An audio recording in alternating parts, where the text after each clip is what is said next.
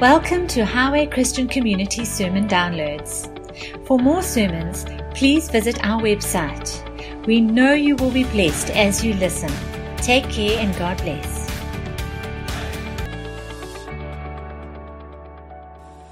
Great morning to be here. Just welcome you, and we trust that this morning God would really minister to your hearts.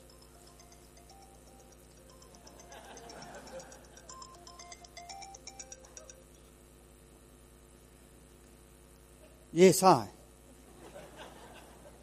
So, yeah, no problem. You're at church. No, at church. Yeah. Okay, but just quickly, yeah? Yeah, no, they won by about 18 points. I mean, I was thrilled. I was fantastic. Yeah. Yeah, no, this coming Wednesday, yeah. Yeah, no, the whole family will be at the airport. You know the drill. Yeah. That's right, yeah. He's having the plaster cast taken off on Wednesday.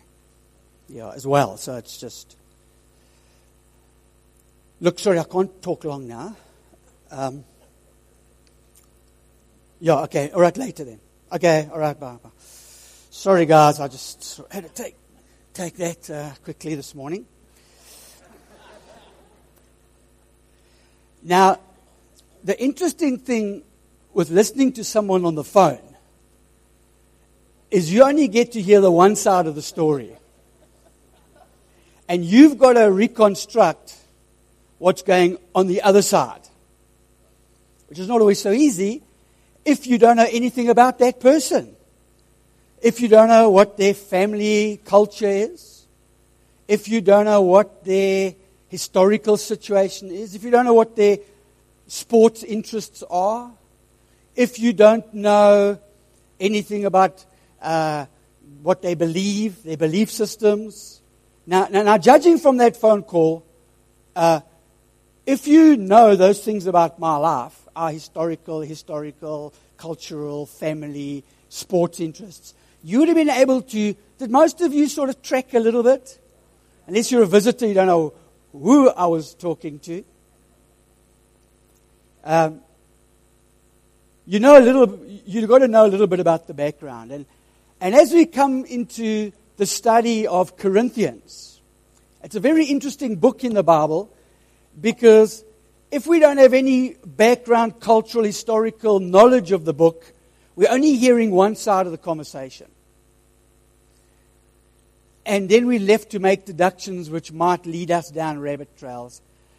And the amazing thing is there is a mountain of historical evidence, background, knowledge around the culture, around the belief systems. And we learned this last Monday night, that the way to approach reconstruction of a book like Corinthians is just to ask the right questions. It's called a hermeneutical spiral, but it's a very long word, so let's just substitute it with asking the right questions. Who is talking to who? And you might as well start opening your books, your Bible, to Corinthians, because that's where we're going to pitch ourselves this morning. I do hope you got your Bible. You're not going to be spoilt with the verses coming up today. This is the month of the Bible. So download it, upload it, sit next to a Christian, do whatever you got to do. Be nice if you saw this in your own Bibles. Corinthians, New Testament, Matthew, Mark, Luke, John, Romans, Acts, Corinthians. Does that help? So, it's quite interesting. This city of Corinth was demolished, but by about 45 BC, the Emperor Caesar, Augustus, put plans into place, and at some stage, under the leadership of, and I knew all these things in the back of my head, but standing in front of you, I'm like stage fright. But Julius Caesar started building what became the prince of cities of the Roman Greek era. It was a very prosperous city. It was on the coast, so it was a port city, a lot of trade, transport. People came from afar to live there because it had good governance, good economics, and you could become quite rich. And there was disparity between the rich and the poor in Corinth, but there was certainly a seedbed for making good money.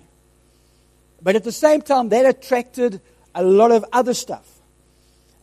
The Roman belief system around the pagan ideologies of the Greek gods, and Neptune and Poseidon, gods of the sea, and Aphrodite, the sex god. There were over 1,000 temples in the city that were frequented readily by people from all over the Greek kingdom, which brought in a large revenue. It was the sex god, their worship of sex. And they had all these things going on in this very prosperous, mobile, upward, affluent, hip city that you can imagine maybe parts of the North Coast or Cape Town or places that are fairly new, not old money, new money, and that attracted the yuppie of the day. Into this situation, we see that Paul is led by God and called to come and plant this church. And he spends about 18 months to get there, and it's only 2 years later that he writes this letter. But in the 18 months he's there, it's very interesting. You can read in Acts 18 is the historical journey of Paul into Corinth. It's there where he met Aquila and Priscilla. They were also tent makers. He worked with them. And it says that he went regularly down to the temple to preach. Remember, the Jews had been kicked out of Rome under Caesar Augustus. The Christians had become more popular, even though later persecutions were coming. But a lot of Jews gravitated down to Achaia, and especially Athens, Ephesus, and Corinth. And in Corinth, they started this tent-making business, which freed them up to just go and Paul to preach the gospel regularly at the synagogues, where there seemed to be an open forum to get up and preach. And Crispus, Sir Crispus, whatever his title was, Rabbi Crispus probably, got converted. And a whole lot of the Jewish believers at the temple converted to Christianity. This caused an uproar. You can read in Acts 18. But Paul gets favor. It was there where the Lord appeared to Paul and said, "Don't fear, Paul, because there are many people in this place, and no harm is going to come to you." It's the only account in the book of Acts, other than his grand conversion, where Jesus actually appears and speaks to him. It was in this context of Corinth where he then took Aquila and Priscilla, and they went to Ephesus before Paul made his journey to Jerusalem. And in Ephesus, Aquila and Priscilla met a man by the name of Apollos, who later became one of the great leaders in the church. And we'll read about him in the book of Corinth. But Apollos only knew the way of conversion. He was a very eloquent, very persuasive, very educated man. But Aquila and Priscilla had to lead him into the baptism of the Holy Spirit. You see, it's one thing to be very eloquent. It's one thing to be very persuasive. But it's another thing to move in the power and the demonstration of the Holy Spirit. And Apollos learned that. He was teachable enough. And he caught that. And he went to Corinth and he had a huge influence. So Aquila and Priscilla stay in Ephesus. And Paul goes on to Jerusalem, does another journey. And it's about 2 years later that he writes this letter, of which we only have the one side of the conversation. So if you were there on Monday night, and I encouraged you to read through the book to get a general overview, and if you weren't there this last Monday and you're going to be with us tomorrow night, there's a reduced outline that you can grab afterwards, which will help you and prepare you for tomorrow night's teaching, because we're going to stay on this topic. Last week was looking at the tools of how to get both another side of the conversation. this morning I want to speak into that conversation by giving you a few clues that we find in Corinth. First, the background, a little bit of background information, which some of you sitting here thinking, I didn't know I was going to attend a history lesson today. But if we don't get the background, we don't know who won the rugby. We don't know who Steve was supporting. If this conversation's recorded and played in 2,000 years' time, no one will know what we're talking about. Unless they know about the Lions. Okay, sorry about that, guys. I've switched allegiance as of yesterday. All right, everyone's Bible open to Corinth.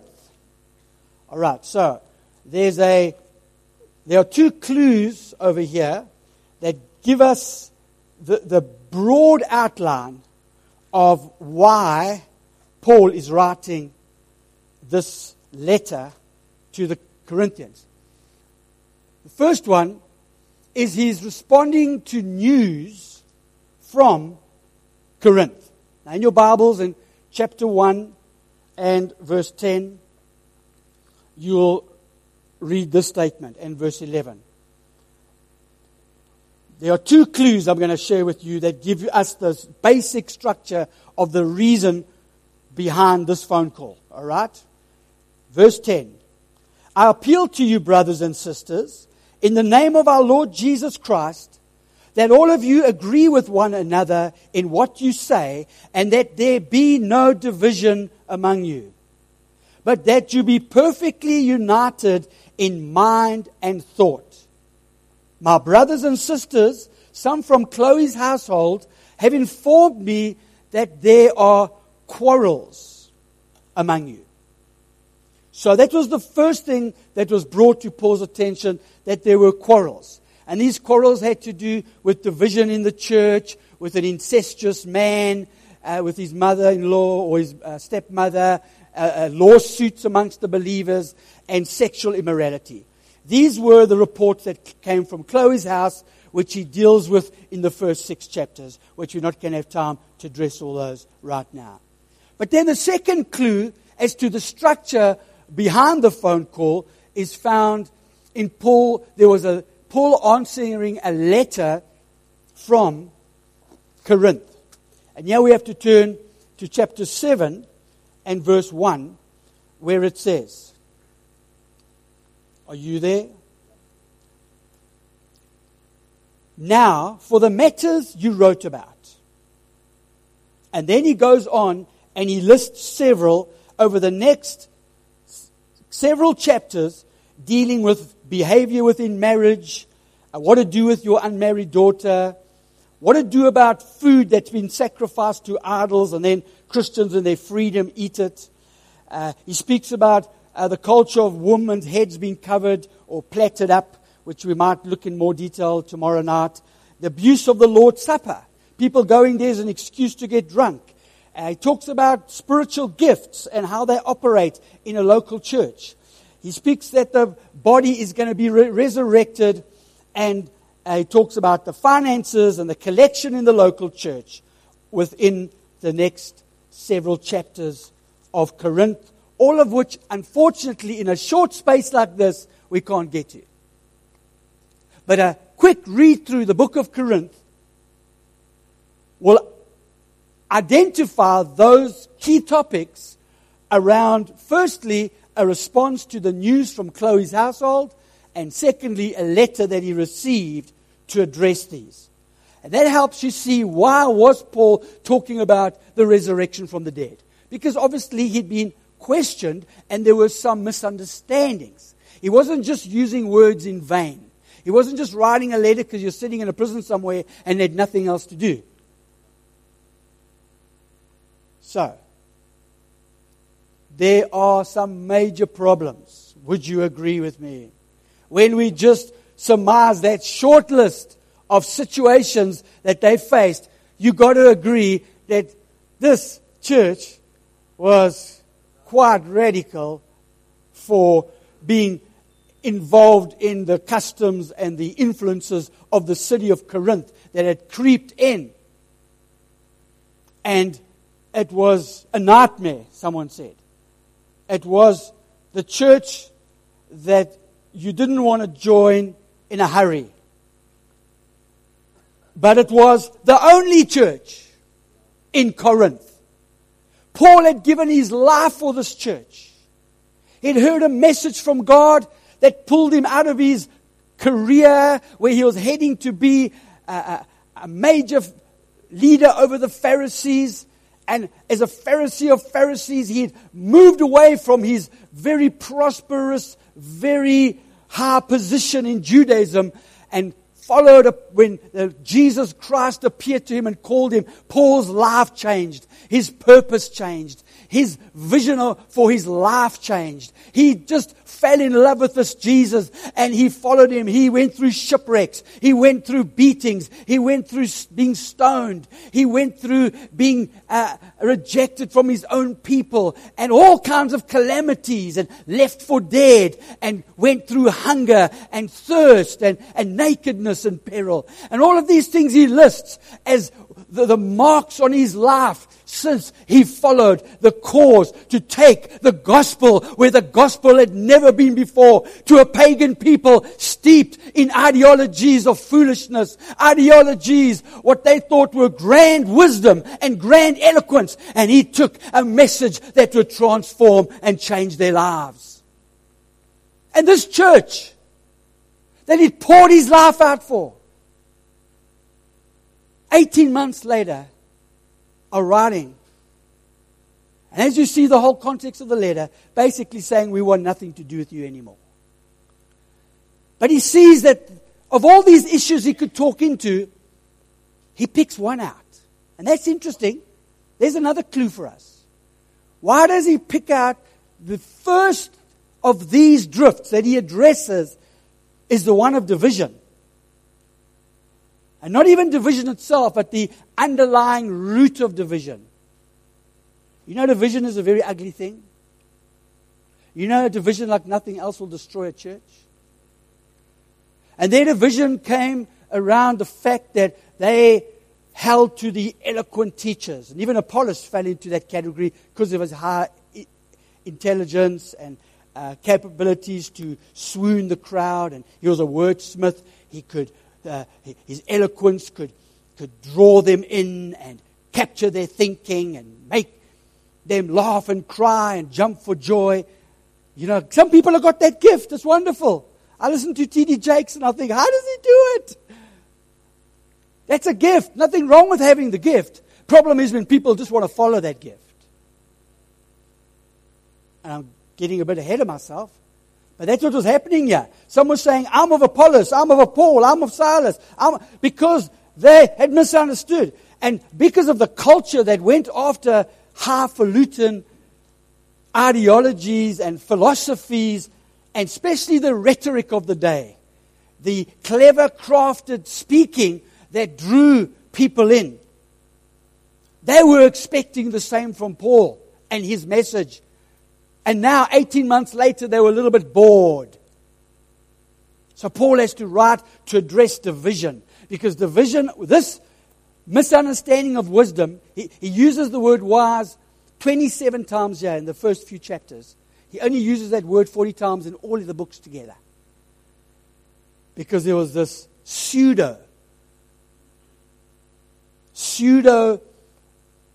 intoxication with wisdom and grand messages, and he wanted to bring them back to the simplicity of what it was all about. And before he even gets into addressing this, he does something very unusual.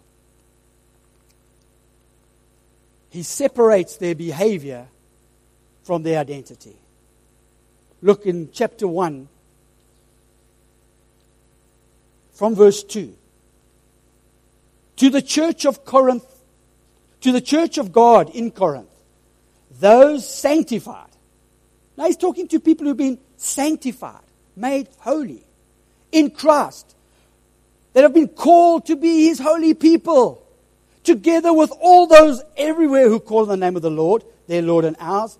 Grace and peace to God, the Father, and the Lord Jesus Christ. Yeah, verse 4. I always thank my God for you, because of His grace given you in Christ Jesus. For in Him you have been enriched in every way, with all speech, with all knowledge. God thus confirming our testimony about Christ among you.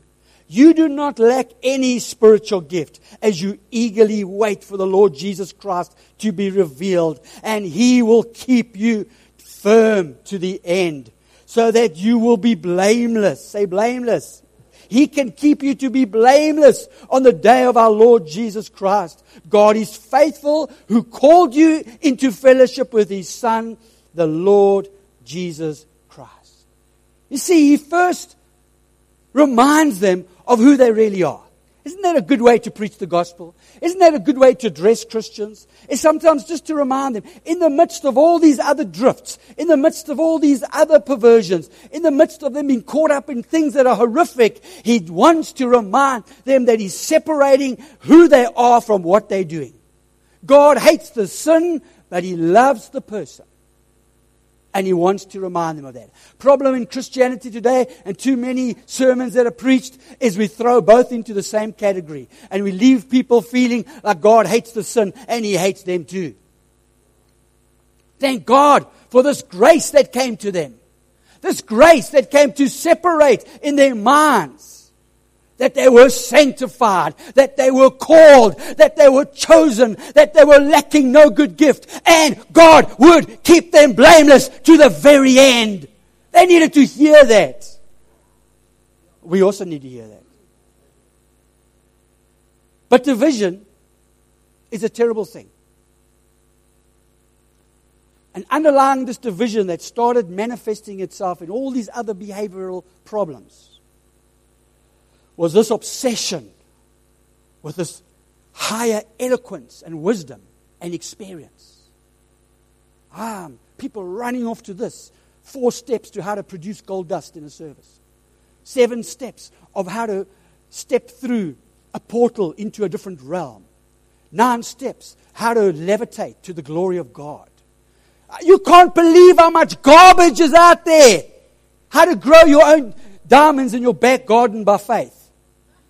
I'm telling you, church, it's there. And people run for it. They love it. And I feel foolish like Paul. I've got to come up and say, I've got to just preach out the Bible again. Sorry, this year of discipleship might have disappointed you. Because it's about the Father and the Son and the Holy Spirit and prayer and the Bible and getting souls saved. We're not doing astral traveling this year. 101.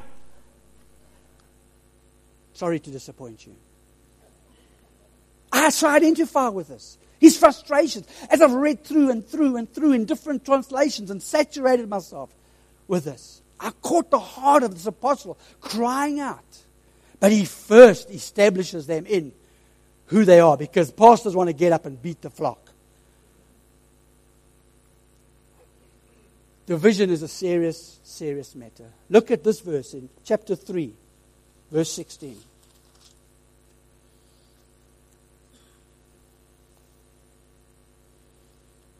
Don't you know that you yourselves are God's temple and that God's Spirit lives among you? If anyone destroys God's temple, God will destroy that person, for God's temple is sacred. And you together, say together, are the temple. This is not talking about you individually. This verse. There's another place where it's referring to the individual in a sex act. Here, he's talking about them in community. And all the stuff he writes up from chapter 1 to chapter 3 is to establish this important fact that their division based on this, following this one and following that one. I want to just be of the worship team. And I just want to be of the children's team. I just want to be of this outreach team. I want to follow that prophet and that apostle. And I want to just do my little thing without any thought to the rest of the body. Hello? Now those things are all good. Don't get me wrong. Funny story. One of our pastors went down to Stilbaai to plant a church. And a guy came along and said he'd help with worship in the church. And didn't have anyone else, so yes, please come help. He played. After he finished worship, he noticed the guy packed his bags, disappeared. And this happened 3 Sundays in a row. And eventually, pastor went to him and said, I noticed straight after you finished worship, you just pack your bag and leave. Is there a problem? He says, no, I'll go and help out in other churches as well.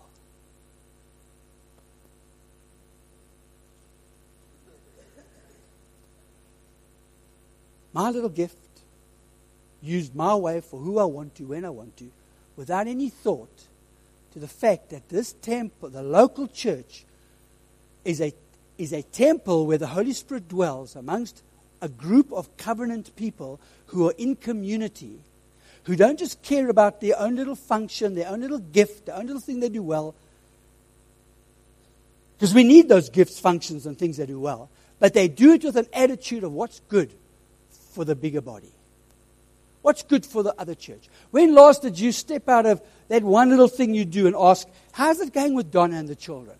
Or stepped out of that and asked, how's it going with Dave and Rob and the worship? How's it going with the loaves and God's cupboard? How's it going with the guys that faithfully every Sunday come and set up and make things? How are they doing? How are the finances in the church? How are the poor being taken care of? How are the hello? Am I going too far off the topic here? You see, Paul says, if I live in a way that hurts the temple, God's not happy with it. One of the biggest areas is gossip. You know, we can hear a little story, and then because it's interesting and it happens to be about an elder or a leader, we can go along and just pass that on because it's an interesting story. You know what we're doing in the name of prayer? We're gossiping. Bible says, go to the person and speak to them. If you hear something about someone, just for prayer purposes, let's discuss this. No. You go to the person, you say, this came to me, and I told them when they told me, because they said, you're not allowed to tell who told. And I said, sorry, that doesn't work for me. If you told me, then you got to also come with me to tell them. Don't come to me and say, Steve, I want to tell you something about your wife, but you're not allowed to tell her that it was me. Or, Pastor, I want to tell you something about this person, but I said, no. If you knew it, you come with me and we're going to do the biblical thing. Division in a church, when people are just looking out for themselves, their own self-interest, their own little ministries, their own little, what blows their hair back, gossip, slander, putting people above other people. Our problem might not be that some are saying I'm of Paul and I'm of Apollos, but there's other problems. I'm glad to report there's no major division in this church right now, and I can thank God for that, and I'm not preaching this to get at somebody's case. Okay? I'm just telling you that division was the thing he dealt with because it's the most destructive thing in the church. Why didn't he talk about the incest first? Why didn't he talk about the getting drunk at communion first? Why didn't he talk about women wearing hats? Okay, because that's a really important one. Why didn't he talk about the offering and the giving? In fact, he leaves that one for last. I think he had the same kind of fingers pointed at him as many other ministries do. So he deals with this first, but he deals with the underlying philosophy of it. Now let's say Chloe's house had sent you this letter, worried about the division, people following other leaders. How would you deal with it? Well, I'm glad I asked you that. Because Paul sees through the division to a deeper problem, their quest for and pride in and fascination with this higher, eloquent wisdom. So he does 3 things. Very interesting. Because in their quest for and fascination with this higher eloquence and wisdom, unlike the Galatian problem, which was legalism, the Corinthians have misunderstood the relationship of the cross as being central to the gospel and salvation, number 1. And we'll come back to these, but let me give you, there's only 3 and then we're going to wind it up, okay? 2, in their quest for and fascination with this higher eloquence of wisdom and philosophy, they forgot where revelation of this message comes from. And then thirdly, in their quest for and fascination with this higher philosophy and eloquence and rhetoric, soul-moving rhetoric. They have seriously misunderstood the roles of their leaders. And that one is a much bigger topic, and I'm going to have to leave that for tomorrow night. And if you think that's a little ad, it probably is, but it's because there's too much. I want to let you out here before 11 o'clock. So, all right, so let's quickly go through. Is that my daughter phoning again?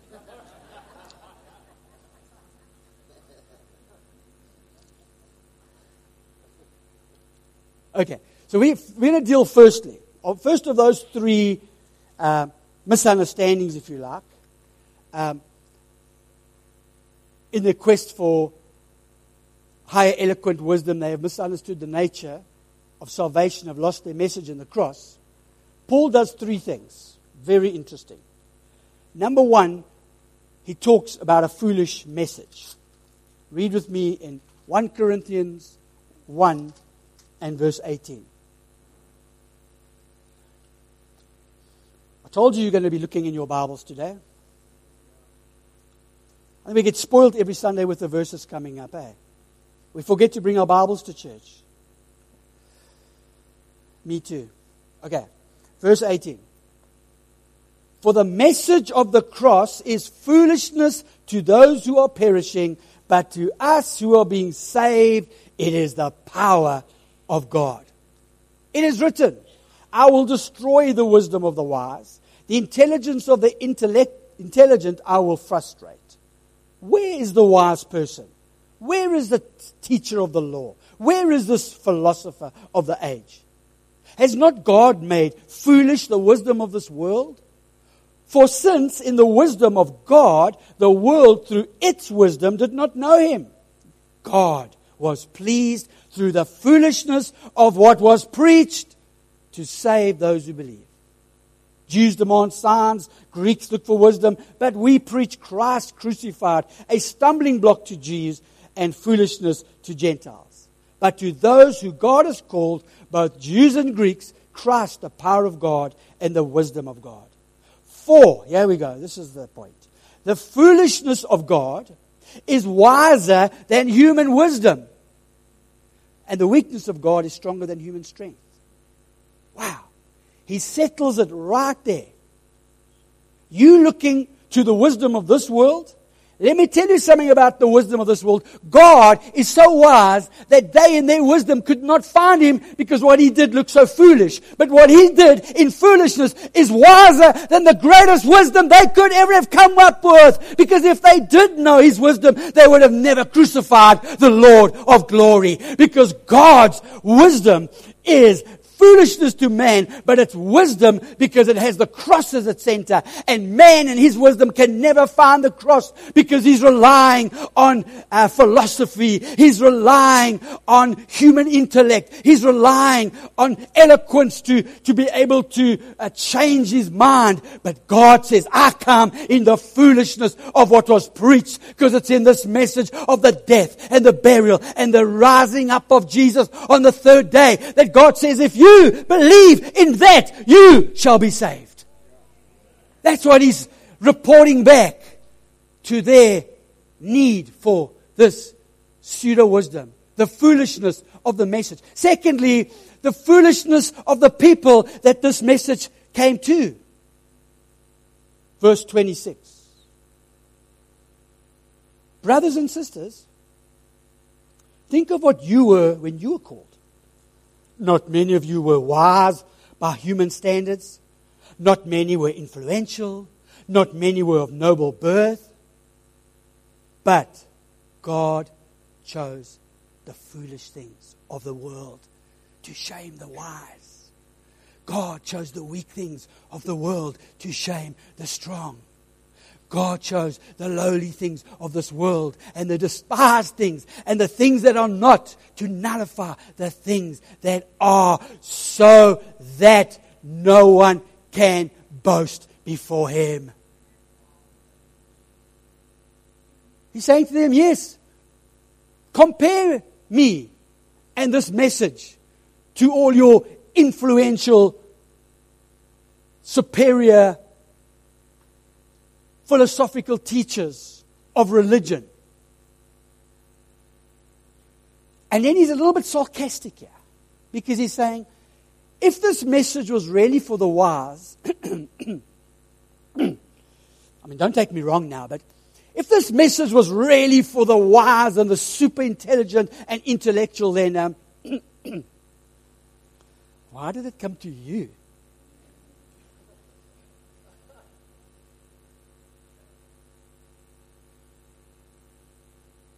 Doesn't stop there.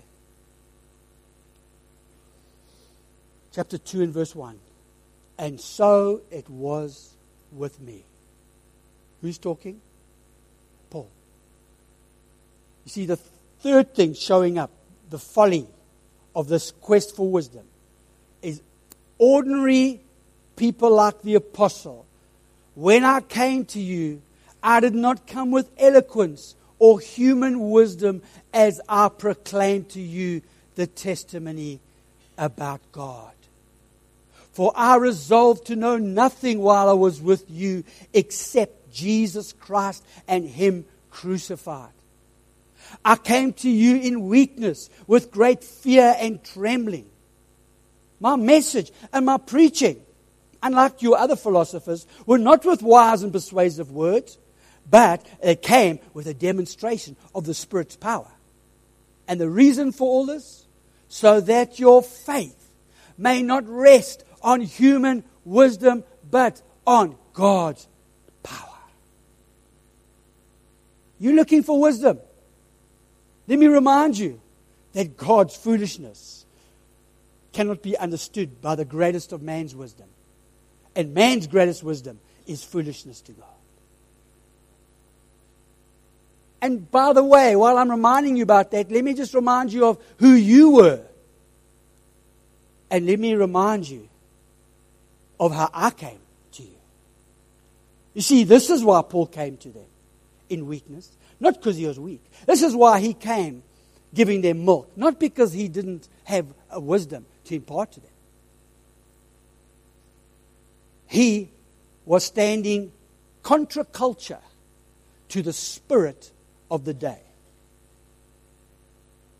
which was this obsession and fascination with philosophical, eloquently pronounced mysticism and truths. And he came with a man with a message. And he saw it transform their lives 18 months earlier when he came into this pagan city. He saw one by one how people converted to Christianity. And now 18 months later, he's having to write a letter to bring direction. But who says they're going to listen to him? Who does he think he is? He hasn't been around for 18 months. Come along tomorrow night, we'll see how he tackles that one. He does all this because he wants their faith not to stand in man's wisdom, but in God's power. The second one was in their quest for fascination with higher eloquent wisdom, they forgot where this revelation of the message really came from in the first place. Chapter 2 and verse 10 says, these are the things God revealed by His Spirit. The Spirit searches out all things, even the deep things of God. For who knows a person's thoughts except their own spirit within them? In the same way, no one knows the thoughts of God except the Spirit of God. What you have received is not the spirit of the world, but the Spirit of who is from God, so that we may understand what God has freely given us. This is what we speak, not in words taught by human wisdom, but in words taught by the Spirit, explaining spiritual realities with spiritually taught words. The person without the Spirit does not accept the things that come from the Spirit of God, but considers them foolishness. They cannot understand them because they are only discerned through the Spirit. The person with the Spirit makes judgments about all things, but such a person is not subject. Okay, up to verse 14, because they are only discerned. Paul's saying, guys, when you got saved, you received the Spirit. You knew by revelation and deep conviction that what this message was and how it could transform your life and how it could transform a community and how that the church in Corinth would be the authentic alternative to a wicked and perverse culture. And we can't allow anything to happen in the temple, because if you allow division to come into this temple, we'll be destroyed. And if we destroy God's temple, God is going to sort us out. Oh, I thought, grace. Why would God? Now let me tell you something about Grace as your pastor, humbly as I can. If Grace sees its toddler walking into the oncoming traffic, Grace will grab Church by the scruff and pull baby Church out of the road, even if it rips all the buttons down little Church toddler's front shirt. Amen. He's saying, the church is God's temple. Everything that the old covenant pointed to was this community of believers. Don't mess with it. Don't divide it. Don't hurt it. Don't only look to it for your own edification and comfort and satisfaction. Love that church. Love that temple. Pray for it. Give to it. Serve it. Make it prosperous. Make it blessed. Because it is the alternative in the world today. The kingdom of God against the kingdom of darkness and the kingdom of Satan's plans.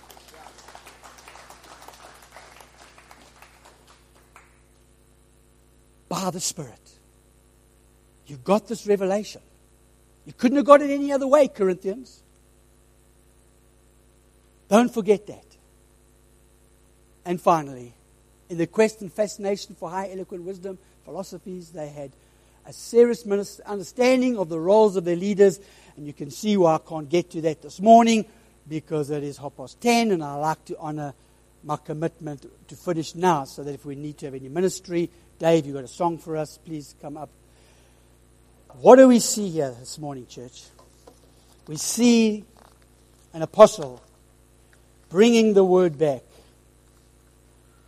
to the main issue, which was the division in the church. And he never dialed down his message to be palatable to the modern philosophies, but he kept on preaching a message of the cross that was the wisdom of God, even if it was seen as foolish to man. And why was it seen as foolish? Because the cross represented the punishment of a criminal. The same way you see a whole lot of men chained up in overalls, getting onto a prison van. Something deep down goes, they probably deserved it. I'm glad they're off the street. Come on. When else you saw a criminal and you didn't think, they probably deserved it. Now that's what it looked like when someone was carrying a cross. And the philosopher of the day is saying, your God made himself look like an idiot. Our God, the God of thunder. Our gods are the God of the sea. Thor, Poseidon, and Neptune. And our God loves sex. Sex for everybody. Rah, rah, rah, rah. Except historical documents say their hospitals were so full of people with sexually transmitted, nearly wiped out their whole community. Your God is foolish. He's weak. And it doesn't stop there.